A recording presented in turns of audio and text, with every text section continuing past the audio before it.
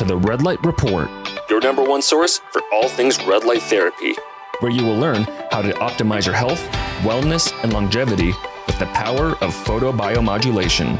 I'm your host, Dr. Mike Belkowski. All right, everybody, welcome back to yet another episode of the Red Light Report.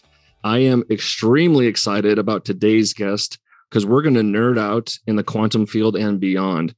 She goes by the name of Carrie Bennett. And a little backstory on Carrie. As a college athlete, supposedly at the pinnacle of health, she began suffering chronic joint issues and insomnia.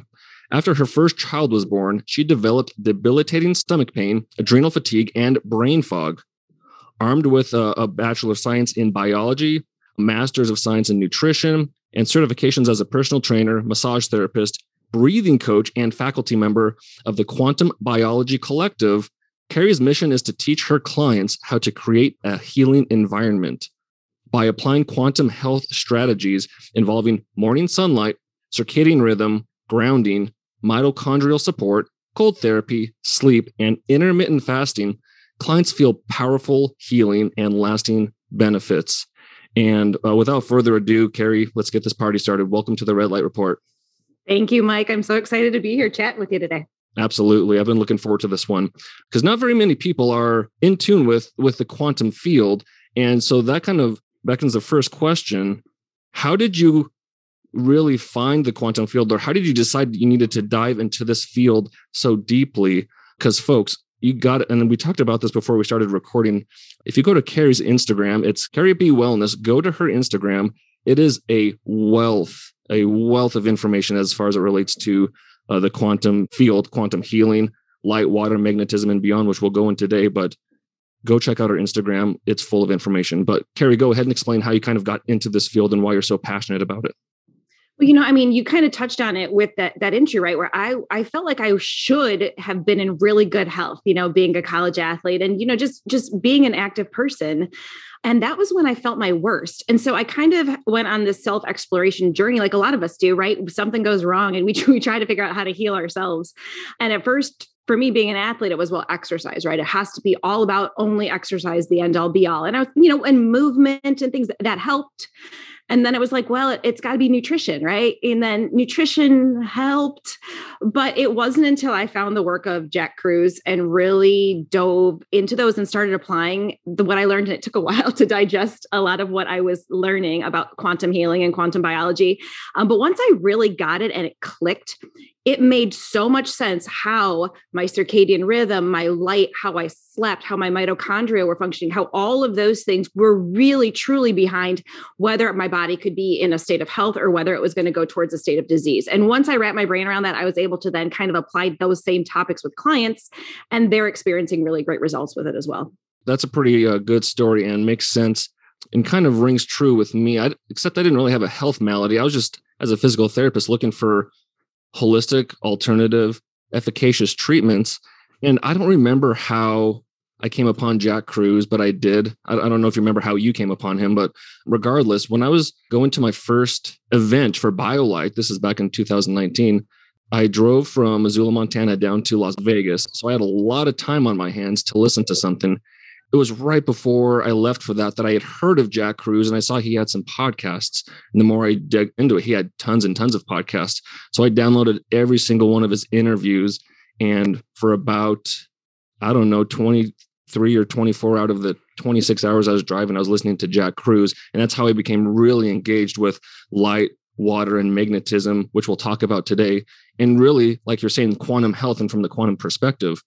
So with all that being said, one of my first questions to you to explain to the audience would be, what is inflammation? Because inflammation is the root of a lot of diseases, correct? What is inflammation from a quantum perspective? That's a wonderful question because we hear inflammation is the root cause of pretty much every disease. And so, but what does that really truly mean? And a lot of times it's described in the literature from a chemical perspective. It's like, well, it's these cytokines or it's this inflammasome, it's this cascade of chemicals. And from a quantum perspective, inflammation happens when we don't have enough negative charge inside of our cells. And so that takes us down the rabbit hole of what in the world is negative charge. And this is not woo. This is not controversial. You pretty much ask anyone who's ever studied cellular biology, and it's recognized that the cell needs a negative charge in order to function at its best. And so then we have to talk about what gives the cell its negative charge. But if we're just to say from the most basic level, it's this idea that the cell needs tons of electrons. And there's ways in which it gets those electrons. And when it has enough electrons, it can convert those electrons into exclusion zone water, which we can talk about, but also into water in the electron transport chain of the mitochondria and into ATP. And when the cell has enough of that, everything is happy. The cell is good. If there is some sort of inflammation in the form of something like we hear about, like reactive oxygen species, it can take care of it, right? It can quench those reactive oxygen species, or it can balance them out appropriately. And so then what happens is in the quantum perspective, when the cell loses that negative charge, it can't control those reactive oxygen species. You get almost like an excessive buildup of protons, if you will, too much positive charge. And that's where all hell can break loose in terms of the quantum perspective of inflammation. So going a little step further, I suppose, how do we get this chronic inflammation? Not like those injuries where you twist your ankle, it swells up and you get inflammation. But what about this thing we're dealing with present day modern lifestyle where it's this chronic systemic inflammation? Is what you're saying that our bodies have A, not enough electrons, but B, too many protons? Is that correct? And if so, what are the sources of either? Okay. Yeah. That's great. So there's like two ways I like to look at this. I like to look at the fact that if we need electrons, then there has to have been sources of electrons for us, right, in nature, right, that we should be coming into contact with on a regular basis. And by living a modern lifestyle, we pretty much divorce ourselves from a lot of those free sources, what I call free electrons. And so one of the sources that we can easily talk about is the fact that the ground with earthing, right, the earth releases electrons. There's tons of electrons coming from the surface of the earth. And based on just basic physics principles, electrons will flow from an area where they're really concentrated to where they're less concentrated. So my body is not going to have as many electrons as the earth. So anytime I touch the earth with bare skin, bare feet, I'm literally soaking electrons into my body through the water in my body, through the connective tissue in my body. So that's one way that we were traditionally getting electrons all the time. That, I mean, how many of us are barefoot outside these days? Especially in certain seasons, it just doesn't happen. And then the other thing that we think of when it comes to, okay, how do I get electrons? Well, electrons come from this. We can actually create electrons using sunlight. So sunlight is used to excite electrons in our body, but there's a special property that happens with the water inside of us. When sunlight strikes that water, it actually creates free electrons for us. It's called the coherent domain in that water. And it's just a quantum electrodynamics principle. And you get basically sunlight striking the water in the body, another source of electrons, free electrons. How many times are we outside with our skin, as Jack says, with our skin in the game, right? Getting those free electrons from the sun. It's just not happening as much. And then to boot, we're inside and we're surrounded by things that essentially steal electrons. So we're surrounded by all of this non-native electromagnetic radiation from, I describe someone's typical office space, right? It's like, I have a wireless mouse, a wireless keyboard, a wireless AirPods in my ears. My cell phone is right next to me. I've got my Bluetooth device. I've got a wireless monitor. And oh yeah, the wireless router is the Wi-Fi router is right next to me. And what we now know about that non-native electromagnetic radiation is that dehydrates that special water inside of us. So essentially, we're not outside gathering the electrons, and then we're inside and we're dehydrating the electrons or depleting the electrons. If I'm a being that runs on negative charge, it's easy to see how I'm not getting that negative charge. And when that happens, there are changes that happen in the mitochondria, and I have to rely on my only other source of electrons, which is typically electrons from food, right? And so that then shifts us to saying, okay, well, then my body says, well, if it feels electron deficient, it's going to want a quick source of electrons, perhaps carbohydrates, which actually damages electron flow in the mitochondria when it's consumed inappropriately. And that creates then even more inflammation. That's where the inflammation gets generated, is how we pass electrons through the electron transport chain of the mitochondria. So we're not getting them, we're depleting them, and then we're destroying the mitochondria in the process. So it's less to do with protons, and it's more either you're getting enough electrons or you're depriving your body of electrons. And that's what's really creating this mitochondrial dysfunction and this inflammatory response. Yeah, I would definitely say that. For sure. For sure. Absolutely. Protons come into play when we talk about, we could always talk about deuterium, right? Protons can come into play. But when we're just looking at it from a basic level, we're looking at it from the idea of, do you have enough electrons and are they flowing through the mitochondria appropriately? Yeah. I mean, that was a very comprehensive response and there's a lot of directions to go there, but you already brought it up. So I'm going to ask you, and I wanted to ask you this at some point, and I know the answer, but for the audience's sake. So what's your take on health, wellness, longevity via nutrition or food, like you're saying, versus these other aspects of quantum health that we'll get into? What's your take on it and why? Well, we're always looking for foundational. Like that's what you said too. He's like, we're all like, what's the foundation of health? And if I were to look at health and how the body operates from a biochemistry standpoint, then maybe I would end with food. Yeah, food is the end all be all because food contains certain chemicals and those chemicals might have beneficial or harmful aspects to them. So it's all about what I eat. That's also where the pharmaceutical paradigm comes into play too. It's like, oh, well, these chemicals are not functioning, so we're going to give you these chemicals to try to correct something. I say that we have to recognize that every single cell in our body has chemicals in it, but each one of those chemicals is made up of atoms. And each one of those atoms is made up of electrons, neutrons, and protons. And each one of those electrons interacts with photons of light.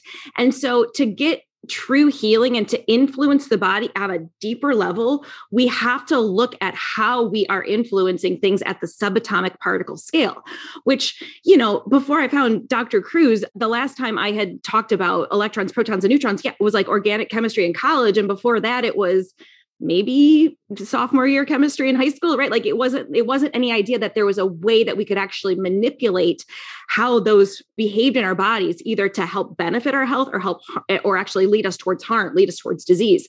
And now when I understand the body and its functions from a quantum perspective, a quantum paradigm, it makes more sense why certain things are beneficial for me. And it makes sense why certain things can be harmful. And when we're looking at certain things from a chemical perspective, it wouldn't have any rhyme or reason, but taking a look at it from the quantum level really gives me a good idea as to how I need to influence my body to guide myself towards health. Would it be too out there to say that food is more of a supplement versus a healing modality, like you're kind of alluding to, I think? I'd say food is nutrients, right? I think we do need building blocks in a way, if you will, from food, but food is information about our environment.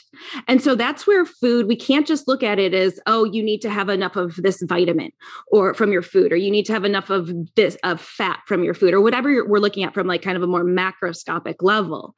What we have to recognize is that every piece of food has a tie to our local environment, or it should. Like if we were living the way humans were designed to live, we could only be consuming what could be hunted, grown, gathered, found in our local environment any given season. And these days, there's a reason why we hear that eating a banana or a pineapple in the middle of winter in Kalamazoo, Michigan, where I live, wouldn't make sense, right? That could actually create damage to my mitochondria. And it's because those things, A, they don't grow here at all. And B, they grow under really, really strong sunlight. And that strong sunlight gets stored in the carbohydrate of the plant.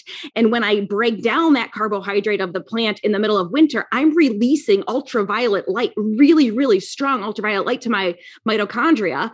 And my mitochondria are saying, wait, I thought it's the middle of winter, right? I thought it was February or March or January, where Carrie's living. How the heck is she giving the ultraviolet light this way? And that changes how electrons can flow through the mitochondria and then can lead to inflammation. So it's not like this idea of, you have camps, right? And I find the food argument to be really boring because you hear must go keto, must go carnivore, must go vegan, right? Like you hear it's all about like that level of looking at it. And my thing is, no, it's about, is what I'm eating reinforcing my circadian rhythm, giving me information about my environment, and then therefore also the nutrients I most likely can benefit from at any given season? Or am I just simply going by this dogmatic approach of needing to count calories, carbs, antioxidants, whatever it is in my food? So I try to divorce myself from like one dogmatic food camp because I think that food is so much more than simply calories and macronutrients. Right. And to your point, like, obviously keto's been huge the last handful of years, decade or so. And while people get hung up on the fats and carbs and protein, macronutrient breakup, like you said, there's a point to that. But at a deeper level, the ketogenic diet helps your body produce its own deuterium depleted water. So now we're getting at that deeper level of, okay, is eating fats more healthy, or is it what's going on at a deeper level that's really leading to the health benefits? Yeah, I like that answer. And let me, can I dive into that really quickly? Because that was great. Because so then that's why I think people get a big benefit from keto, at least at first, because I think limiting carbohydrates allows people to reconnect more seasonally, right? It's like you're eating more fats, more animal proteins, more things like that, where you're not necessarily getting the confusing carbohydrate signal. And you are then consuming electron-rich food, which is going to make way more water inside of your body. And so you're getting that double benefit. It's like you're divorcing yourself from the carbohydrates that weren't grown in your environment, and you're making more water. So you're connecting in both ways, but you can really take that another level and say, well, can I be keto or carnivore, or can I eat seasonally in a way that maybe I'm supposed to in September eat more, like here, corn, I'd have corn, peaches, apples. Like maybe I'm supposed to be eating more of what's in my environment, because perhaps that fructose actually degrades vitamin D just a little bit to signal to create some biochemical or pathways or signals in my body that cold weather is approaching. I'm supposed to become a little insulin resistant to store a little bit of fat, so that when melatonin is high and it's cold and food is scarce, I reverse all that in the middle of winter. And then come spring, the whole cycle starts back over again. So I just find it more fascinating looking at things from that perspective. Yeah, that's a good point. Seasonally, location, like you said, what's around you. Now, what can you get at the store that was imported from the equator or whatnot? Exactly. If you consider Dr. Jack Kruse a mentor, then I would hazard a guess, Carrie, that you consider yourself a mitochondriac. Correct. Right. Yeah. Totally a mitochondriac, but like I call myself maybe more of a exclusion zone wateriac or something, right? Like I'm way more in love with not just the mitochondria. I'm more in love with like the water that the mitochondria produce. I think that's like next level cool in my world. We'll get to that quickly. I promise you, Carrie. But because my audience, of course, is with red light therapy. I preach, the importance of the mitochondria and deeper levels like the electron transport chain. So briefly, I would love your perspective with your expertise and knowledge. Can you describe for the audience what is mitochondrial dysfunction and why that's something to consider with your health and wellness and longevity regimen? Yeah, absolutely. So mitochondria have embedded inside of them, right? They've got this little, what I call almost like factory. And this factory is where the mitochondria take electrons and they pass the electrons from like one step to the next. And there's 5 steps. Step 4 makes water. Step 5 makes ATP. And I think both of those are equally important, right? In terms of being energy currencies, if you will, for the cell. And what I like in that the mitochondrial dysfunction happens when mitochondria can't pass electrons. Because when mitochondria can't pass electrons get lost from the process, right? And a lost electron, that's oxidative damage. That's something that's going to create damage inside of the mitochondria. A lost electron means maybe I'm creating an ATP shortage or a water shortage because I'm not letting those electrons complete the final steps of the journey to make water, to make ATP. And so in quantum physics, or like in physics, right, your electrons have certain behavioral characteristics. They only like to do something called tunnel so far. And when a distance gets too far, an electron's not going to tunnel and it's going to be more likely to get lost. And so if we're trying to avoid lost electrons, we have to make sure that the distance that the electrons want to tunnel from step 1 to 2 to 3 to 4 in the mitochondrial electron transport chain, we have to make sure that we're holding that distance really, really close together so that we're not losing electrons. So I liken it to this idea of, Mike, I'm an electron, right? And I have 5 stepping stones to cross a river. And so this river's 10 feet, right? I'm going to space out those stepping stones every 2 feet, and I'm just going to boop, boop, boop, hop, no problem, cross the river. But now all of a sudden you've given me a river that's 100 feet. And now I have to space these stepping stones out way further apart. They're 20 feet apart. There's no way I'm going to make that first jump. And so what happens with mitochondrial dysfunction is we've got a spread of the electron transport chain stepping stone. Those proteins have spread out too far. And instead of creating what we absolutely need for net negative charge in our cells, the water and the ATP, we're now creating excessive damage. We're creating chronic reactive oxygen species that's damaging the mitochondria, further separating those stepping stones out. And it's this vicious cycle then of chronic inflammation. And then if we take that a step further, it's important to recognize that the way the mitochondria signals the DNA is through light and the reactive oxygen species. So when it's signaling too many reactive oxygen species, you get a change in DNA transcription, right? So you're going to have changes in which genes are turning on and turning off. And that then is just going to create so much inflammation and confusion in the cell that's where the cell starts to become really dysfunctional. So what causes, with all that being said, the importance of the respiratory proteins being as close together as possible to make the electron tunneling as efficient as possible? So what are the things that spread those apart and making the gap or the tunnel too long? And then what can we do to bring them back together to make the electron tunneling more efficient? Those are excellent questions. So a couple of things that we can pay attention to would be, number one, melatonin controls the spread, right? It controls the distance between these respiratory proteins. So that's where modern living is really not serving us well, because when do we make melatonin? We make it in the evening. What are we doing in the evening? We're looking at these blue lit screens, and we have light bulbs on, and we have way more light in our environment than we ever would have if we'd been living in the wilderness next to campfire, right? It's a different situation. And so we now know that this excessive light, especially the blue frequency, tanks melatonin at night. So not only are we seeing, I teach a couple of college courses. So what I hear a lot with my college students is this idea of, no, but there's no way we can go to bed before 2 a.m. It's like, well, what are you doing before, all this time? Well, it's like, I'm staring at my screens like this. And so we're having this insomnia is rampant. We have issues with inflammation that are rampant, and melatonin's job is to not only put us to sleep, but it's to repair us while we are asleep. And so we're not making anywhere near enough melatonin, I don't think, in my opinion, to be able to do that and maintain the size of the respiratory proteins or the distance of the respiratory proteins. And then where we tie that into the food equation is where this idea of electrons from food enter at different stages, enter at different stepping stones, if you will. Electrons from fat enter at step 2. And so automatically with a ketogenic diet, we're getting electrons that don't have to worry about being lost one step, right? You automatically reduce their chance of being lost simply because they don't have to make that jump. So they're entering at step 2, and all they have to go is 2, 3, 4, boom, 2, 3, 4, boom. Electrons from carbohydrates enter at step 1. And so that's okay, because in fall, we actually want a little bit of spread. We want a little bit of inflammation to happen, because that triggers insulin resistance. That insulin resistance triggers us to store a little bit more fat, right? That's a process that we want to have happen. It's another interesting thing to think of diseases as being harmful to us, as opposed to what evolutionarily advantage would they be trying to give me? And that's what insulin resistance is trying to do. It's trying to give me this ability to hoard more electrons in my body fat, because we knew that there would be a period of food scarcity. So eating them in the fall is going to create a little bit of a spread there, but that's okay. That's what we want to have happen. Eating them in the middle of winter when they're not there, and we're trying to repair the spread, because winter is a time of a ton more melatonin, a ton more darkness.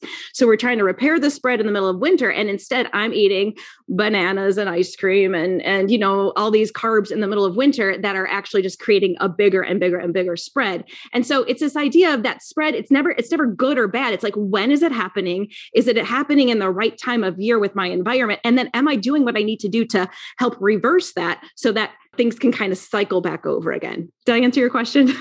Yes. So melatonin really dictates it both directions. Is that correct? For melatonin. Well, no, melatonin dictates keeping them closer together, I should say. And then I would say a reduction in melatonin and carbs out of season, anything that's going to trigger mitochondrial dysfunction for that matter. We know that mitochondria are very sensitive to certain environmental toxins as well. All of those are going to contribute to the spread.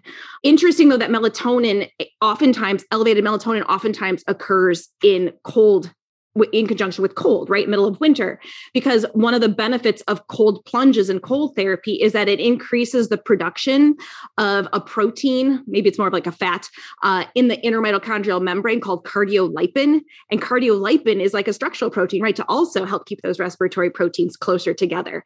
So they're all connected. And so we're meant to have this intense mitochondrial repair happening in the middle of winter when it's cold and there's more melatonin, because that is followed by when we had a time where we knew we were trying to spread those respiratory proteins out just a little bit to gain a little bit of body fat to survive the winter. So does supplementing with melatonin help that distance in the mitochondria, or is that supplemental melatonin more so just for sleep inducing, which I guess indirectly might help? There's two camps on that, right? There are some functional practitioners who I respect who love melatonin supplementation. I look at melatonin just like I look at vitamin D. They're hormones, and they're hormones with precursors, with metabolites, with different storage forms, and they work in seasonality and in cycle. So what I actually think is happening oftentimes with, we're telling people that in the middle of winter, they actually need to supplement with vitamin D. And vitamin D and melatonin are supposed to kind of be seesaw, right? We're going to have more vitamin D in the summer, less melatonin because the days are longer. And we're going to have less vitamin D in the winter because the sun is going away, the power of the sun is going away, and more melatonin. And so anytime we add an outside source that's not a food-based source, like getting your vitamin D from eating liver or something along those lines, anytime we supplement it, we have the potential, in my opinion, to kind of throw off that feedback loop. So I say that there may be acute periods where someone might need some melatonin supplementation, but that has to be done in conjunction with trying to tie someone into a strong circadian rhythm. So eventually their body can make all the melatonin they need to heal their mitochondria, to get good quality sleep, and they won't have to use that melatonin anymore. So you're kind of worried about the potential of it disrupting that endogenous production? Yeah. The feedback mechanism, gotcha. The feedback loop. Yep. That makes sense. And I guess one of my questions, especially for someone this, tuned in with quantum biology and the quantum field, is since you live in Kalamazoo, Michigan, just like I live near Missoula, Montana, very cold, very dark, late fall to early spring, basically, which is a long time. And we're getting towards the end of it, thank goodness. But my point being, with all of this impact of being outside and grounding and getting that UV radiation and just full spectrum sunlight, have you ever considered, or would you ever consider moving to a place where that is more attainable year round? And what are the benefits for, let's say, winter birds that might live in Montana during the summer or Michigan, but then move down to Florida or Mexico or whatever during the winter? What are the benefits of that? And is it worth considering, like for your own health and wellness? I think it's a great question. And I think it depends on if someone is dealing with a mitochondrial disease, right? Where they're dealing with cancer or MS, another autoimmune condition. They're dealing with an extreme inflammatory condition. I find that if someone is of generally good health and they embrace the cold, then they can use the cold to their advantage, because the cold and the melatonin, the extra cold and the extra melatonin that you get at our latitudes, which kind of most people are kind of like, oh, who would want to live there? But if we embrace those two things, we can actually get a profound healing effect. And then if we can combine that with the fact that we can still use infrared, right? And now we've got modern ways to do infrared, right? With panels and stuff like that. But we can do, and sauna and campfire. If we can embrace the infrared, which was always part of one's local environment, they had a source of infrared that actually we know infrared also enhances melatonin production. It enhances subcellular melatonin production. And so if we can combine all of those things, I think that there's the potential for people to thrive in cold environments. If someone's not willing to go to sleep earlier, like in the middle of winter, I'm asleep by 7:30 or 8 o'clock, right? When it's the shortest. Now I stayed up until about 8:15 last night. So, that was a late night for you. Pushing it. But like, if we can embrace the fact that, yes, in these northern latitudes, we got to get cold, we have to go to bed earlier, then I think that there's the potential to thrive. If you're not going to embrace that, you got to move south. You got to move somewhere where you're willing to use other mitigation strategies to help your mitochondria, which involves the grounding and the sunlight on the skin. Gotcha. That's a pretty good perspective. Yeah, because you figure, humans have lived in the northern latitudes for a long time. But like you're saying, if you embrace it and utilize its benefits versus, especially in this modern day world where we're surrounded by too many ways to be unhealthy, then yeah, I see your point. Let's jump into water. Oh, yeah. Let's jump into water. I think it's time. I can see it in your eyes. So I saw in one of your Instagram posts, and I thought this was interesting. It says that all disease is preceded by a loss of EZ water. And again, that's exclusion zone water. So before we dive into that, topic, quickly explain what is EZ water, what does it have to do with our body and health, and then kind of roll into how all disease is preceded by a loss of this EZ water. Absolutely. Gosh, where do I start? So let's talk about how the water inside of our bodies is different than what we typically think of with water, right? So when we typically think of water, I think of like water in a glass. It's called H2O, right? What we think of. And the water inside of our bodies actually structures itself differently next to all biological surfaces. And where are biological surfaces? They're everywhere. They're on the outside of the cell membrane and in the extracellular matrix. They're on the inside of the cell. Every single molecule, mineral, protein, cytoskeleton, mitochondrion, every single thing that has a biological surface actually structures the water around it so that it's no longer H2O. And instead, it becomes a different configuration called H3O2. H2O, if we look at it, it's neutral, right? Because you got oxygen that's a little more negative, you got the hydrogen that's a little more positive, and that balances itself out and it's considered neutral. It's got zero charge. We've been talking about net negative charge. Well, isn't it a cool thing that spontaneously next to every biological surface, we have water that structures itself into H3O2? Because when we actually measure the charge of that, that's a negative charge. So we have water that is negatively charged and it structures itself into honeycomb like sheets, if you will. So the water takes on a hexagonal arrangement and it structures itself into honeycomb sheets. And it's called exclusion zone because literally, let's say this is a membrane. It forms here. Nothing can penetrate through the exclusion zone except electrons and photons. And there's also resonance, right? There's vibration. And so we get this exclusion zone that's a buildup of negative charge. So there's your negative charge in your cells, right? If we need a net negative charge inside of our cells to run all of our programs and function at our best, well, if we have to have enough exclusion zone water, and there's things that can deplete exclusion zone water, and there's things that can restore it, and we can talk about that. But then again, we've been taught that we need to eat food because food makes ATP, and ATP is our energy currency. I'd say false, right? And that was disproven. That concept was disproven by Gilbert Ling, a brilliant. He has the equivalent of a PhD in math, physics, chemistry, and biology, right? And what he showed was that if ATP really truly was our energy currency in our body, we'd have to make literally 1,000 times more of it than we do to run all of our programs. So if it's not ATP that's really running the show and giving us power, what is? Well, this is where this love of water research has come to me, because you have the negatively charged exclusion zone. And in order to become negatively charged, it has to kick out a positive charge. It has to kick out a proton. And it just so happens that the protons line up right next to the negatively charged area. So now Dr. Pollack, who's the researcher who's really making this prominent, right? He's calling this the proton zone. So you have the exclusion zone that's negative. You have the proton zone that forms a negative charge next to a positive charge. That's a battery. And his lab has shown that you could take a microelectrode and stick one end into the negative charge, one end into the positive charge, and you can light a light bulb. So essentially, we were always wondering, where do we get our energy from? And it's the fact that we structure our water in such a way that it charge separates just like a battery. And that's the potential energy we need to do absolutely every task our cell could ever possibly need to do. And the other part about that water, Mike, is that it's more viscous. It's a different texture. It's not a liquid, right? It's structured and it's more like, almost think about like Jello. And because it structures itself, it could hold our proteins in the exact optimum configuration. And proteins need to be in the exact right shape inside of our cells in order for them to perform the task correctly. When proteins become misfolded or misshapen, we hear about issues with that. So then we just have to recognize that protein misfolding is a lack of exclusion zone water, lack of a hydration shell around the protein. Is that a good enough place to start with this? I feel like we could go more places as well. Yes, it is. And my question to you with all that being said is, you brought up a point I guess I didn't even realize, is we get energy from another place other than ATP, apparently a lot. And I just remember in the back of my head that Dr. Doug Wallace, top mitochondrial researcher in the world, has said that the mitochondria produce 95% of all the energy in our body. So my question to you is, because I don't know the answer, is he talking explicitly about the ATP production of the mitochondria, or is he also including this EZ water that acts as a source of energy as well?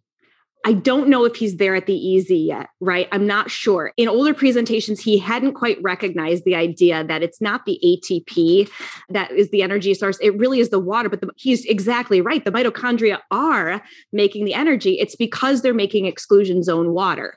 And something that most people don't recognize that mitochondria also make infrared. Right? Mitochondria make infrared light/heat. They run 10 degrees Celsius warmer than the rest of the cell. So it's the coolest feedback loop in the world that they make the water and then they use an actual light source that we know actually can help make more of the exclusion zone water or expand the exclusion zone. And so that's the cool thing, right? The infrared light frequency, again, this is with those red light panels and mitochondrial health and stuff. It's the fact that they're impacting the water in the body. They're creating more exclusion zone water, which is synonymous with building a bigger battery. And so again, we're divorcing ourselves from infrared these days because we're indoors behind glass that literally blocks all the infrared from the sun. There's no more infrared in our environment. We don't have incandescent bulbs anymore. Our light bulbs don't have them. And we're sedentary. We're not making our own infrared, even like we could do with things like exercise and movement. So with that being said, again, it's easy to see how we can become drained and depleted of that water battery inside of us because we're not exposed to the infrared that we used to be exposed to when we were in contact with nature way much more. This podcast was brought to you by the Longev Revive Cream. If you haven't heard of this cream before, go back and listen to the podcast interview with David Horinek, one of the people that helped create this amazing cream. The cream is specifically developed to enhance red light therapy treatment sessions, and not only that, but improve vibrational healing from the frequencies of full spectrum sunlight. The Revive includes special ingredients such as photodynamic amino acids, which helps convert UV light to red light. It increases production of this thing called fibronectin, which is said to be the holy grail of anti-aging. And then there's astaxanthin, which has been shown in clinical studies to increase skin moisture retention, and elasticity. There's turmeric, which contains an antioxidant, anti-inflammatory, and antimicrobial properties. There's copper peptides, which also has antioxidant, anti-inflammatory effects. C60 has high antioxidant power to prevent skin aging, 172 times more than vitamin C. And then there's also geranium rose, shungite, humic acids. And most of these ingredients are organic and they're all high quality. So if you want to check this cream out, go to longev.com, that's LONGEVV.com, or you can also find it on biolite.shop, that's biolite.shop. And just to continue along this thought of the EZ water and how a loss of this or a decreased production is what precedes disease. And again, I'm going to tie this to Dr. Doug Wallace because he says the more energy you have per cell, the healthier you'll be, or the less energy you have, the more disease you'll have. So is that a way of saying, with what you're saying in your post there, is that if your mitochondria aren't producing enough water and ATP, but water in this instance, then you're going to get disease like you are. It's the energy, right? Right. Doug Wallace was totally saying we're saying the same thing, but I think the mechanism is different. Exactly. I think that he's just not as in touch with the EZ water, correct? He understands that mitochondria make water and ATP. I mean, that's blatantly obvious, but I don't think he recognizes the importance of the fact that the water holds this potential energy because it charge separates. And ATP goes on, and ATP actually helps proteins hold a certain shape so that the water can fill around them. So ATP binds to the proteins like we've always seen, like ATP binds, we know it binds, but it doesn't bind to donate energy. It binds to hold the proteins so that water can surround it, and that water can essentially create, a potential energy source for that protein to then do the work afterwards. So yeah, a lot of people, I mean, even Jerry Tennant, who was a big proponent of like healing is voltage. Everyone speaks the same language with where there's a voltage drop in the cell. So that's, for me, that's a drop of negative charge in the cell. cell. And that is what precedes every single disease, because at that point, your mitochondria aren't functioning well. They're not funneling electrons. Maybe you're divorced from the electrons that you need. And then all of a sudden, a cell that doesn't have enough negative charge has to pick and choose what it wants to do. Like a cell phone, right? Like a cell phone all of a sudden goes into battery saving mode. You can't download a podcast if you wanted to. You couldn't live stream anything. It goes into almost like preservation mode. And that's a very similar thing that happens inside of the cell. When you lose the exclusion zone water, you're losing your major source of electrons, your major source of negative charge, and you're not allowing then just the cell to operate at full capacity. That makes sense. And without getting too redundant, what are the things that influence this easy water for better or worse? Like what influences this body of water? So many things can influence it. We can talk about what influences it for the better and for the worse.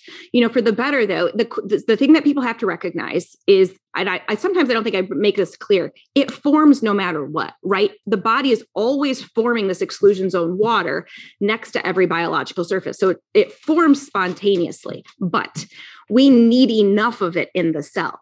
And so these days, we're not getting enough of it because we know the one thing that expands the easy water, grows the easy water, and makes it bigger, adequate enough is infrared light, infrared heat. And so that's why when we're not around sources of infrared in nature, like 42% of sunlight is infrared from sunrise till sunset. If we're not in that, then we're not getting infrared from the sun.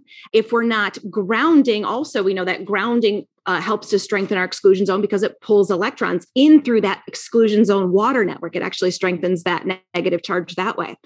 Same thing. We're not building campfires in the middle of winter anymore. We're not truly around infrared fire like that.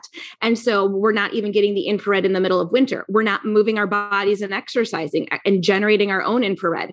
We're not tending to our mitochondria in other ways, because mitochondria are supposed to make infrared for us. And so anytime a mitochondria, anything that is synonymous with mitochondrial dysfunction means mitochondria aren't going to be making enough infrared for us. So there's a lot of ways that we're, not able to get the infrared that we need to the extent that the cell needs, and we're draining that battery. But the solution is simple, right? I'm not trying to sell any supplements. I'm not trying to it's like, go outside and get some infrared. Make your own infrared heat with movement, ground barefoot, even do cold plunges, because cold exposure forces the mitochondria to make more heat for us, right? And so cold exposure is another way that we can generate more exclusion zone water inside of us because of the infrared that we're asking the mitochondria to make for us. It seems kind of so simple, almost too good to be true. But when you look at it from this perspective, it's like, wait a second, that's like that, the principle of like, when it's simple and it can be explained in a simple way, that's really what makes the most sense to me. And I have found that utilizing these practices of sunlight and grounding and cold exposure, and, I use a sauna, I use a red light panel, those sorts of things, those are where it's at in terms of impacting the body to drive it towards full negative charge, healthy mitochondria, and optimum health. Yeah, you took the words right out of my mouth. I mean, the solution is very simple. I mean, a lot of things could be remedied or optimized just by going outside with your bare feet in the sunlight. And like you said, doing a cold plunge every once in a while, using other, I would call them supplemental modalities like red light therapy or sauna, although detoxing through sweat is important. Using those as necessary. Like I tell my audience, I use red light therapy way more in the winter and almost none in the summertime, just because I'm getting all my nutrients via light from full spectrum sunlight. Yep. So yeah, I mean, when you break it down like that, there's so many diseases, there's so many health maladies, there's so many cancers. But when you get down to the root cause, like you're explaining very well here from a quantum perspective, it begins to make sense why these simple treatments work. And it's just basically getting back to nature where we originated. Like you said many times now, we've just divorced ourselves from nature, which is electron rich, and we've put ourselves in an environment that is, sucking electrons or withholding electrons from us. All that to be said, that leads to a lot of issues, inflammation, mitochondrial dysfunction or swelling, and more, I'm sure. So it can get a little complex in the quantum or in the sciencey or geeky world, but it's like when you break it down and understand the why, that the how is pretty easy. Yeah, that's exactly it. I needed the quantum geeky nerdy. I needed to nerd out to this extent to really understand it from this perspective for me to actually then make sunlight a priority, make grounding a priority, make cold plunges a priority, because otherwise it sounds kind of like woo, whatever. Yeah. Okay. Thanks. I know I feel better when I'm at the beach, or I know I feel better when I'm outside, but isn't it all just psychological? And it's like, no, there is a psychological component to it. I mean, there's a huge psychological influence of light entering the eye, but beyond that, it's the fact that we really are charging up our bodies with electrons, and that's what we run off of. So why not fill us up with electrons from nature as much as possible? Amen. And speaking of like a psychological perspective, kind of what your mind thinks in the power and the vibrational power, let's kind of dive into that, because you had some good posts on that as far as the power of vibrations, for better or worse, and its impact on our easy water or our biological water. Again, yes. Like, so there's this idea, we know that, we want to be surrounded by love. Like there's studies that show, like, if you're in a loving environment, that's so much more healing than if you don't have a loving environment. Or if you are someone who thinks more positively with hope by itself can be so healing to the body, versus if you're just, in despair, you think, harmful thoughts or things like that. And so we have to recognize that in exclusion zone water, besides doing all of those things that I talked about, it creates in physics what is termed a liquid crystalline state. It's a liquid crystal. And in physics, all liquid crystals can interact with electromagnetic frequencies or fields or waves of energy, electromagnetic waves of energy. And our thoughts, our brain, that's why we can measure brain waves, right? We can measure heart frequency, up to 22 feet away from the body, that can be measured. And we know that we produce our own frequencies. If they're being trapped by my exclusion zone water, they can actually either enhance my exclusion zone water network, make it stronger, or they can do the same thing as a Wi-Fi router and deplete it completely, or change the shape of the water molecules so they're no longer providing that energetic structure to them. And this goes into the work of Dr. Masaru Emoto, who, his work is a little bit more fringe, but what he showed was that speaking certain thoughts or words to water changed it when he took a flash frozen picture of how the water arranged itself. When he spoke words of kindness and love and peace, the water organized itself into hexagonal crystals that looked like beautiful snowflakes, really organized and ordered. Whereas when he spoke words of like, I hate you, you're horrible, mean words, crystalline structure did not even form at all. And so you can see how things like we hear positive self-talk, it's beneficial. And there's actually the quantum component to that. And it's creating a more stronger organization of that water in our bodies so that we can build a bigger exclusion zone. We can create a bigger battery of positive and negative charge. And we can then also flow electrons through it at a much better rate. And so having positive thoughts, having positive heartfelt emotions, and being around other people, because we interact in the field, right? This biofield that we have, we interact with other people through our field. So we want to be surrounded by people who are positive and have good quality heartfelt emotions, because that will also influence the quality of the water inside of us. So, I mean, like you said, there's our own brain power, being around people with either a positive or negative aura or energy. Music, does the music you listen to influence that to a certain degree? Absolutely. Classical versus... Yeah, all sounds actually. There's some great research that shows like people who are surrounded by construction noise are more prone to different diseases, right? And so it's this idea of, are you surrounding yourself with thoughts and sounds and emotions that feel supportive and loving to you, or even just sounds of nature? Are we surrounded by those natural frequencies? The Schumann resonance, which is like this resonant frequency that bounces off the ionosphere and the surface of the earth, 7.83 hertz, same frequency as our brain waves, our alert brain waves. So it's like this idea that we're surrounded by frequency everywhere. And just because we can't touch it, taste it, smell it, see it, doesn't mean that it's not influencing us in some way, shape, or form. And we just didn't know, or I just didn't know until I recognized that exclusion zone water is a liquid crystal, and all liquid crystals can trap these frequencies. And so then I have to tell myself, okay, if I really believe that the water in my body matters that much, that it holds that negative charge, it holds that battery potential for me, then I want to know everything I can do to influence it for the better. And then that definitely includes the sounds, the thoughts, the frequencies in my environment. To your point, that brought up a couple of things. I remember hearing, I don't remember the source, but living near an airport is terrible because of the supersonic sound waves they are constantly surrounding your body with. Then to your point, forest bathing or getting out in nature, that's a really good way to increase your HRV, decrease your cortisol, lots of benefits there. Well, just the frequency of our environment, right? It matters. It just matters what frequencies we're surrounded by. But yeah, crystalline, how it can absorb. Well, what about a cell phone right up to your head, or just like obviously modern day we're surrounded by Wi-Fi and Bluetooth and all this energy that we can't see, but like you're alluding to, our body's soaking it up for better or for worse. Absolutely. We're soaking it up for better or for worse. And it's for the worse, in my opinion. And so there's actually been studies on the water, structuring of water next to a Wi-Fi router, and it destroys the structure. It depletes that exclusion zone. And so picture what's happening with AirPods then. And everyone, this is wired. I've had people comment on, like, no, this is a wired headphone. I got wired everything. There you go. Thank you, Mike. But like, what are we thinking of with like AirPods right next to our heads? Well, if we're depleting exclusion zone water in our brain, and our brain has so many mitochondria, and those mitochondria, we need them to be functioning. We need them to be making more water and ATP for us. What are we doing? What are we doing to the health of our mitochondria in there?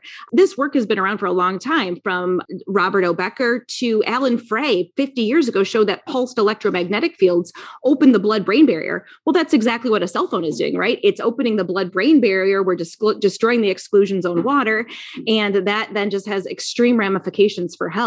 And why? Like, why are we doing that to ourselves? Well, of course, all of that type of information is hidden from the public. So you really have to, dig deep to find that type of information. But a question that all these things you say always bring up random things in my head. And we're in this time and place where there's a lot changing in our world. And I'm just thinking cryptocurrency. And now we have the metaverse. And my point being, we're talking about all these things, how light, water, magnetism, light going into the eye, both visual and the energetic portion, very important. EMFs, not great for the water, not great for the cells. So my point being, with the metaverse, we're having people putting on these, like the Oculus, right up against your face. I don't know if they use Bluetooth or Wi-Fi. I would assume they do. But then how close is that screen to your eye, which is, I'm guessing, is blue lit technology? And how many hours are people and kids going to be spending on those in the very near future, as if they're not already? So my point being, what are the implications for something like the metaverse, where people are going to have strapped on EMF, blue lit goggles? It's terrifying. It's terrifying. And it makes absolutely no sense. So what people don't recognize is that our eyes are moist for a reason, because moist things absorb light better, right, at a faster rate. So we have moist eyes that are meant to absorb the light frequencies in our environment. And in the backs of our eyes, we've got little receptors that literally capture light and tell our brain how much blue light is in my environment in particular. And that should communicate time of day to my brain. And my brain should then, in my SCN, should then communicate that to the rest of my cells. And nature picked the blue light frequency, which was cool because blue light varies from dawn to solar noon until dusk. It's a continuous variation. And blue light also helps to turn on some hormone activity first thing in the morning. Blue light transition to UV light helps to make dopamine and serotonin and norepinephrine and all these really beneficial neurochemicals. If we're no longer getting it from nature, and instead we're literally sticking one frequency of blue light into our face like this, we're completely messing up our circadian rhythm. We are destroying our dopamine tracks. We're destroying our neurotransmitter production, then leading to mitochondrial dysfunction up the wazoo. We're destroying all the other photoreceptors of our body, because every photoreceptor is attached to vitamin A. And when we've got excessive, stimulation, we liberate a ton of vitamin A, and that's actually inflammatory. We destroy the other literally, it's just this big wave of inflammatory cascades that are waiting to happen. And I didn't even talk about the non-native EMFs this close to the face. Simply just the light in the eyes is enough. I mean, that's a no-brainer for me. There's no way that that's going to be a good thing. Yeah, that's insane. I'm scared for people because of course, that's the wave of the future. That was kind of my point of bringing that up, is that's inevitably the wave of the future for a lot of people, let alone gamers. So I think that's just going to be another feather in the cap for, metabolic disorders, obesity, and circadian rhythm mismatch and all that stuff. I mean, it's scary to think what that's going to lead to. But that also brings up one of my questions I wanted to have for you relative to light is, do you use blue light blocking glasses, and how much of an advocate for them are you?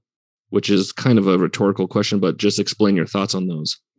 Yeah, I do actually use them. I use them in conjunction with, like, I don't have a ton of light bulbs on ever in my house, except maybe a red light bulb or a really, really dim Edison style incandescent bulb.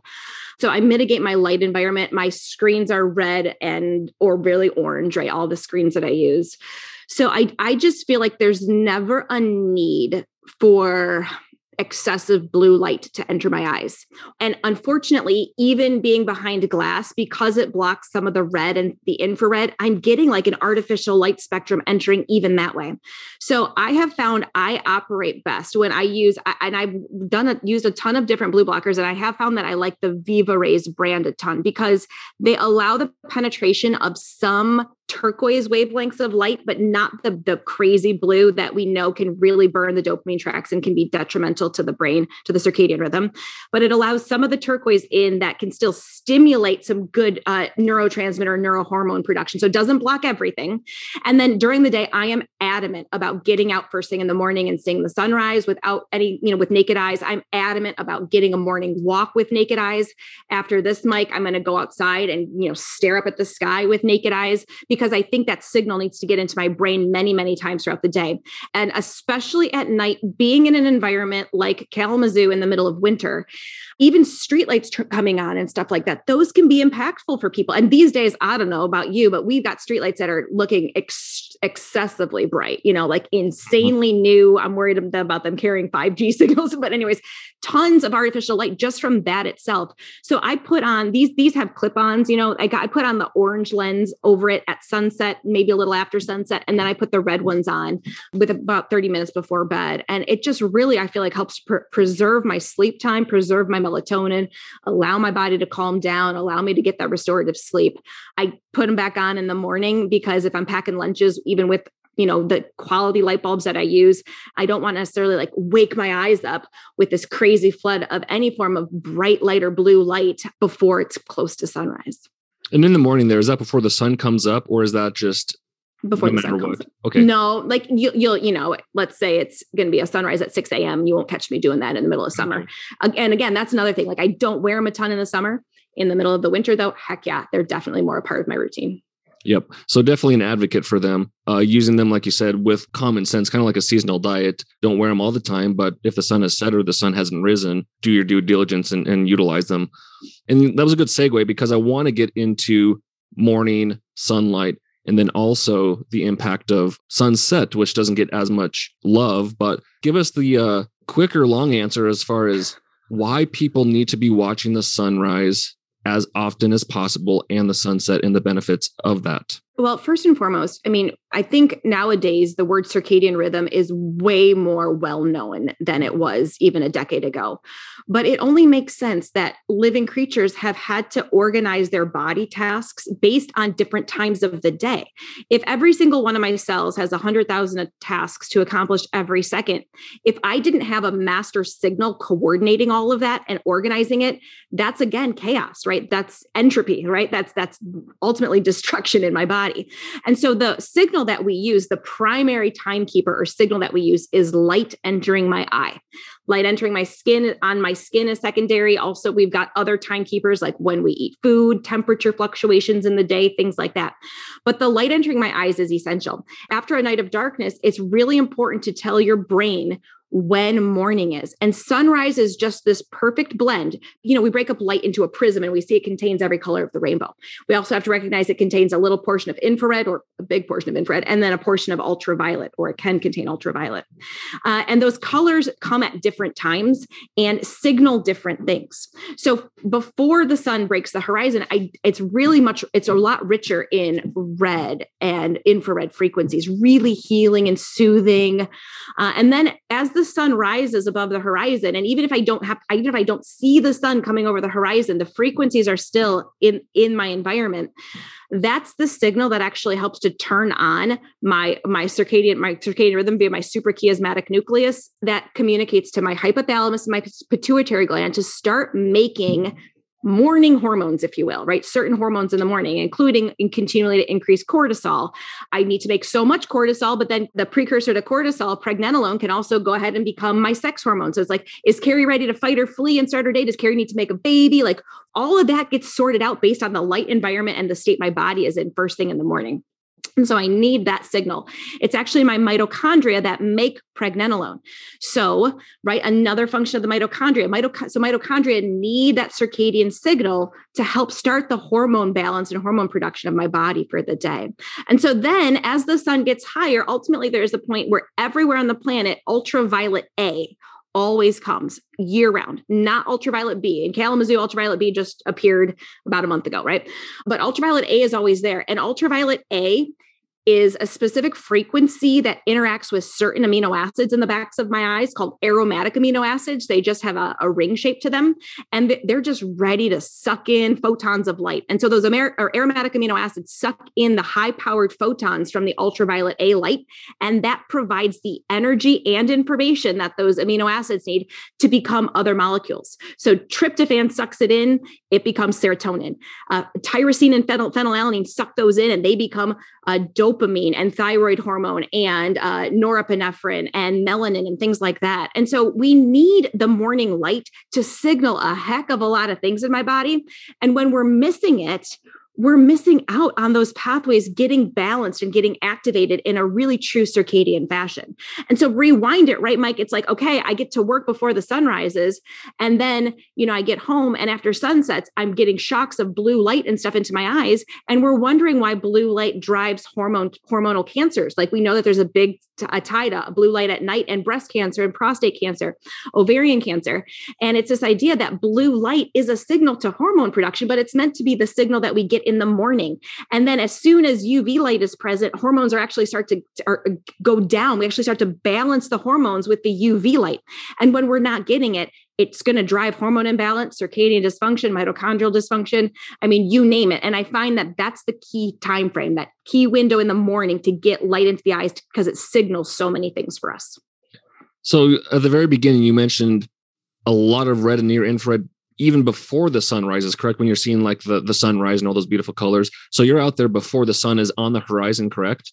You can be. Yeah, you absolutely can be. Now, if I'm really pressed for time or depending on what I'm doing, like, the sun rises now at like 7:20 and I'm typically driving my kids to school. And at that time we get in the car at 7:00, sunroof is open, windows are down a little bit, like to the extent that my kids aren't yelling at me, Mom, it's cold, And so like driving to school and then every red light, I do a quick sky gaze, or like when I'm in the parking lot, dropping the kids off, I'll stare at the sky. I'll stare at the brightest part of the horizon. I'll roll the windows down. I'll get the sunlight. So I'm there before sunrise, if it's something like that, or if it's like a tight window of time, it's like 2 minutes before sunrise to 2 minutes after sunrise, like a 4-minute chunk of time. And again, I'm outside barefoot if possible, just staring east at the brightest part of the sky to set that signal into my brain. In a perfect world, how much time would you do? Was that 20 minutes? 20 minutes. I always get this question, especially with red light therapy, like eye protection and eye health. Do you look directly at the sun when it's on the horizon and or when it's above, or are you looking just off to the left or right of it? I think there are people on this planet who have been outside enough in their lives, day in and day out, who they can truly sun gaze. But I don't recommend it. And I don't think it's necessary for the benefits, because it's not like I have to stare directly at the sun for those particular rays to come to me. They're in my environment. I could literally be staring away from the sun and the light would still be coming towards me and into my eyes. So no, I don't recommend staring directly at the sun. I think there's too many potential for people with that, and it's not necessarily worth it to get the benefit. So I'm typically staring near the sun or just at the brightest part of the sky. Gotcha. That makes sense. And then let's quickly move on to powers and healing benefits of UV light, or just getting that full spectrum sunlight throughout the day on your skin. Because of course, the sun's been demonized. Everyone's throwing on sunscreen, sunglasses, hats, everything in between to protect themselves from the sun, which is kind of like we were talking about with the goggles in the metaverse. It's kind of like ass backwards for health and wellness. So what would you tell people are the benefits of UV, why they should be getting exposure on a consistent basis? And as Jack Kruse would put it, building up your solar callus and the benefits of that. nature's not stupid. Like if something was harmful, we would have developed mechanisms to protect ourselves, which we do if we allow ourselves to. So we're taught that UV light is damaging. But what we don't realize is that when we get the signal first through our eyes at that first UV light, that actually starts the buildup of something called urocanic acid in my skin, which is a natural UV filter. When I divorce myself from that signal and I'm wearing sunglasses instead, or even contacts and glasses can do that for some people, depending on how often they're in the light. Maybe they're not used to getting a ton of light. They're not getting that light signal to the brain to start giving them photo protection even before the sun hits. The other concept is that the reason why there's red and infrared and the reason why these light panels are healing to the skin is because those almost prep the skin, almost like an anti-inflammatory prep before then we absorb the more powerful, potentially higher energy, potentially damaging rays, right? They're not damaging when we do it correctly and we build it up starting early in the season, early in the spring over to the remainder of the summer. It's not damaging that way. What starts to become damaging is we live an office lifestyle. We never go outside at all. And then all of a sudden we want to go to the beach on a Saturday because it's really nice outside and we're going to cover ourselves with sunglasses and we're going to fry ourselves, right? And we didn't get there early enough to get the early morning rays. We got there like 11 o'clock in the afternoon when it started to warm up. And at that point, you didn't get any of the prep. You didn't allow your body any of the chance to prepare for the fact that you just got that insane dose of sunlight. So, it's like, I liken it to telling people, yeah, we're magnesium deficient, but like what's going to happen if you take 2000 milligrams of magnesium, you're going to poop your pants, right? Because your body wasn't prepped for that. That's the same thing with the sunlight. If you don't get the right prep in terms of to receive that sunlight, you're not going to get the benefit of it. And it can be damaging at that point. But that being said, nature's not stupid. We need that light. We can't separate ourselves from that light because it's sequential. Ultraviolet A brings blood vessels to the surface. It literally brings the red blood cells to the surface so that they can sun themselves and capture the photons of light that then they'll ferry along with a bunch of electrons to everywhere that it's needed in the body. The sunlight then opens the blood vessels up so that we can sulfate things, it's called. So we hear about sulfated cholesterol, sulfated vitamin D. Literally the outside of every cell is decorated with sulfate, and sulfate on the outside of the cell helps the outside of the cell maintain its exclusion zone water. So that outside of the cell needs its own charge as well with the exclusion zone water. And so we get the nitric oxide production, we get the light being ferried through the body, we get the sulfate going everywhere and decorating the extracellular matrix. And then we get the vitamin D production. And it's all supposed to happen like that. And when we do it in conjunction with how it's meant to happen, it works beautifully. When we try to piecemeal it or, just do it occasionally, it's not necessarily going to do what we want it to do. So it just comes back to consistency. And the thing about the quantum perspective is that Dr. Cruz says this a lot, right? But the quantum level works in a non-linear fashion, which means a small stimulus can actually create a big, massive amplification cascade in a beneficial way. So that's why it's better for you to see the sunrise for 30 seconds every morning than 30 minutes once a month, because that small 30 seconds consistently actually provides this big cascade. Whereas that 30 minutes once a month, yeah, I'm glad you did for 30 minutes, but it's not the same because it works in a non-linear fashion. Similar to exercise, I guess, just off the top of my head, you can work out 1 hour, 1 day a week, or, 20 minutes, 3 days a week. And I think you'll get better health benefits by spreading it out, being more consistent. Yeah. I know we're running a little low on time here, Carrie, so I'm going to try to do some spitfire some questions your way, specifically about like products, given what we've talked about, not like specific companies, but for example, I guess this one is, I lied, for water. What is like your favorite filter if people want to get a water filter? I think any reverse osmosis filtration is good if you remineralize it. I like the countertop version at AquaTrue. I like, Gary Greenfield, Ben Greenfield's dad, Gary Greenfield loves water just as much as I do, I think. And so I like his, I like the Wellness Enterprise. There's a lot of great reverse osmosis systems, but reverse osmosis removes all the crap from the water, the toxins, but it also takes out the good stuff, the minerals. So you have to remineralize it. And to do that, I like kind of either a sea or an earth-based mineral. So an ocean mineral, like a ketone mineral, or like a fulvic or humic mineral to add back to it. Perfect. And then what's your take on hydrogen-rich water?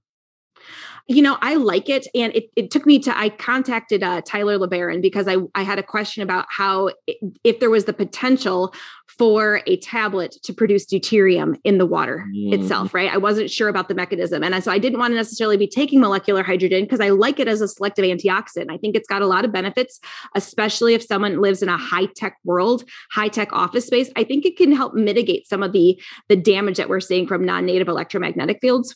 And so I like to recommend it, but I wanted to make sure we weren't then clogging up the mitochondria with a bunch of deuterium. And he said, nope, it's not going to make any deuterium. So I actually now think it's definitely part of my recommendation here, molecular hydrogen once a day. Gotcha. That's a good question. I wouldn't have even really thought to ask that, but that makes sense. And that actually brings up one of my other questions is, what's your thoughts on consuming deuterium depleted water? And do you? I have tried all these things out, right? I like to experiment and see. Perhaps if someone has a true mitochondrial dysfunction, like, I'm working with a couple of people with neurodegenerative conditions or cancer and stuff. And yes, I think deuterium depleted water is part of their body's deuterium depletion strategy. But we also have to know that the exclusion zone, when we build that exclusion zone water, that sequesters deuterium for us, because the hydrogen of the H2O, the hydrogen, when it's in its deuterium form, a proton plus a neutron, has a 10.6 times higher affinity for binding to oxygen. So it almost creates a bigger magnet to the oxygen. And so if they're looking then to kick out a proton into the proton zone, it's not going to be a deuterium proton. It's going to be a deuterium depleted proton. So another deuterium depletion strategy has to be maintaining our exclusion zone water network, so we can sequester deuterium where it's meant to be and not where it can cause harm, like in the inner membrane of the mitochondria, where it can then, clog up that ATPase. Interesting. So doing all these things we've talked about to build up your EZ is also going to help deplete deuterium. Correct. I'll say sequester deuterium. Okay. Yeah, that makes sense. Structured water, do you do that at home? I do. Yeah. I've got a crazy water process, right? Where I filter it, I vortex it, and then I remineralize it and I structure it. And then sometimes I'll say some happy words to it. All the positivity, all that positivity, right? Yeah. Yes. There's a lot of ways to structure it. There is a product that I have tested recently that I really like called the Analemma wand, which if anyone's familiar with the biophoton researcher, Fritz Albert Popp, he's the king of biophotons. His lab morphed into this idea that biophotons really need water to exert their effect. And so they became a water research lab, and they got into structured water. And so out of his lab came this beautiful thing called the Analemma wand, which is like a wand, a quartz crystal wand, if you will, full of exclusion zone water or structured water, really mature earth-produced structured water that you swirl around. And because of frequency, like we talked about, because of frequency interaction, resonant frequency, it can structure the water that's in the glass that you drink. Interesting. I'll have to look into that for sure. Without talking about red light therapy on this podcast, so how do you utilize it? What are some things you've noticed through your experiences with red light therapy? I love red light therapy for a couple of reasons. I think it's really important for mitochondrial health. So anytime someone's dealing with a mitochondrial dysfunction, even if it's something like an acute mitochondrial dysfunction, which would be a swelling from an injury, something along those lines, I like the red light therapy because of the fact that those frequencies help to build the exclusion zone water. The infrared does. The red light frequencies will kick out nitric oxide from step 4 of the mitochondrial electron transport chain to allow water to be made again, to allow the electrons to flow. And that's great for people who are dealing with mold toxicity, Lyme, chronic infection, anything like that that's going to increase inducible nitric oxide. That can really clog up the electron transport chain. So I like it for infection purposes like that. I also like it for collagen health. We could talk again at some point, Mike, on all the things, the reasons why collagen health is beneficial beyond like vanity purposes. But collagen is where this water network connects everything and it flows. And we now know that things like scars and even glyphosate and things can damage our collagen. Fluoride damages our collagen. And so anything we can do to support collagen health can really have an overall impact on the water support in our bodies. Yeah, I saw some of those posts you had about scars and collagen and their impact on healing and the quantum perspective on that. So with all the information you've given today, I think this is just the tip of the iceberg with what you know. Like I told people at the beginning, your Instagram is just a wealth of information. I'll definitely have to have you on again in the future. But I know time's running low. So Carrie, go ahead and tell people where they can learn more about you, from you, if they want to become your clients and so on and so forth. Absolutely, Mike. So, I mean, I do every day. I try to post a interesting topic like this on Instagram. So, Carrie B Wellness on Instagram. You can also you can apply to work with me as well. CarrieBWellness.com. You can see my intro client package there. I also am co-teaching a couple of courses in quantum health for people who are looking to both heal themselves, but also we've got a lot of practitioners who are just wanting to know more about quantum health. And so we kick off a new course. It's a 6-week online course with a group every couple of months is what it looks like it's coming down to. And so there's information on my website about that as well. Just email me if ever you want to. I got a YouTube channel too, Carrie B Wellness. So when in doubt, look for Carrie B Wellness and you'll find something about me. Awesome. Well, Carrie, I really appreciate your time, really providing so much information. I know we could probably go on for another hour or two, so I will have to have you on again. But is there any one last thing you would tell the audience that they could do right now to improve their mitochondrial health that we haven't talked about today? Go outside with naked eyes right now. Stare at the sky, right? Get that signal to your brain. That's the perfect start. That's what I love. Simple, easy, and it's free. But Carrie, again, appreciate you. We'll have you on again. And folks, this is Dr. Mike Belkowski signing off the Red Light Report. Everyone have a fantastic week. Thank you for listening to the Red Light Report. If you like what you heard today, go ahead and leave us a review on iTunes and other podcast platforms to help spread the word so other people can learn about the many health, wellness, and longevity benefits of red light therapy. If you're looking for more educational content, check out our Instagram page @biolight.shop and our YouTube channel, BioLight. I'm Dr. Mike Belkowski, and I'll see you on the next episode.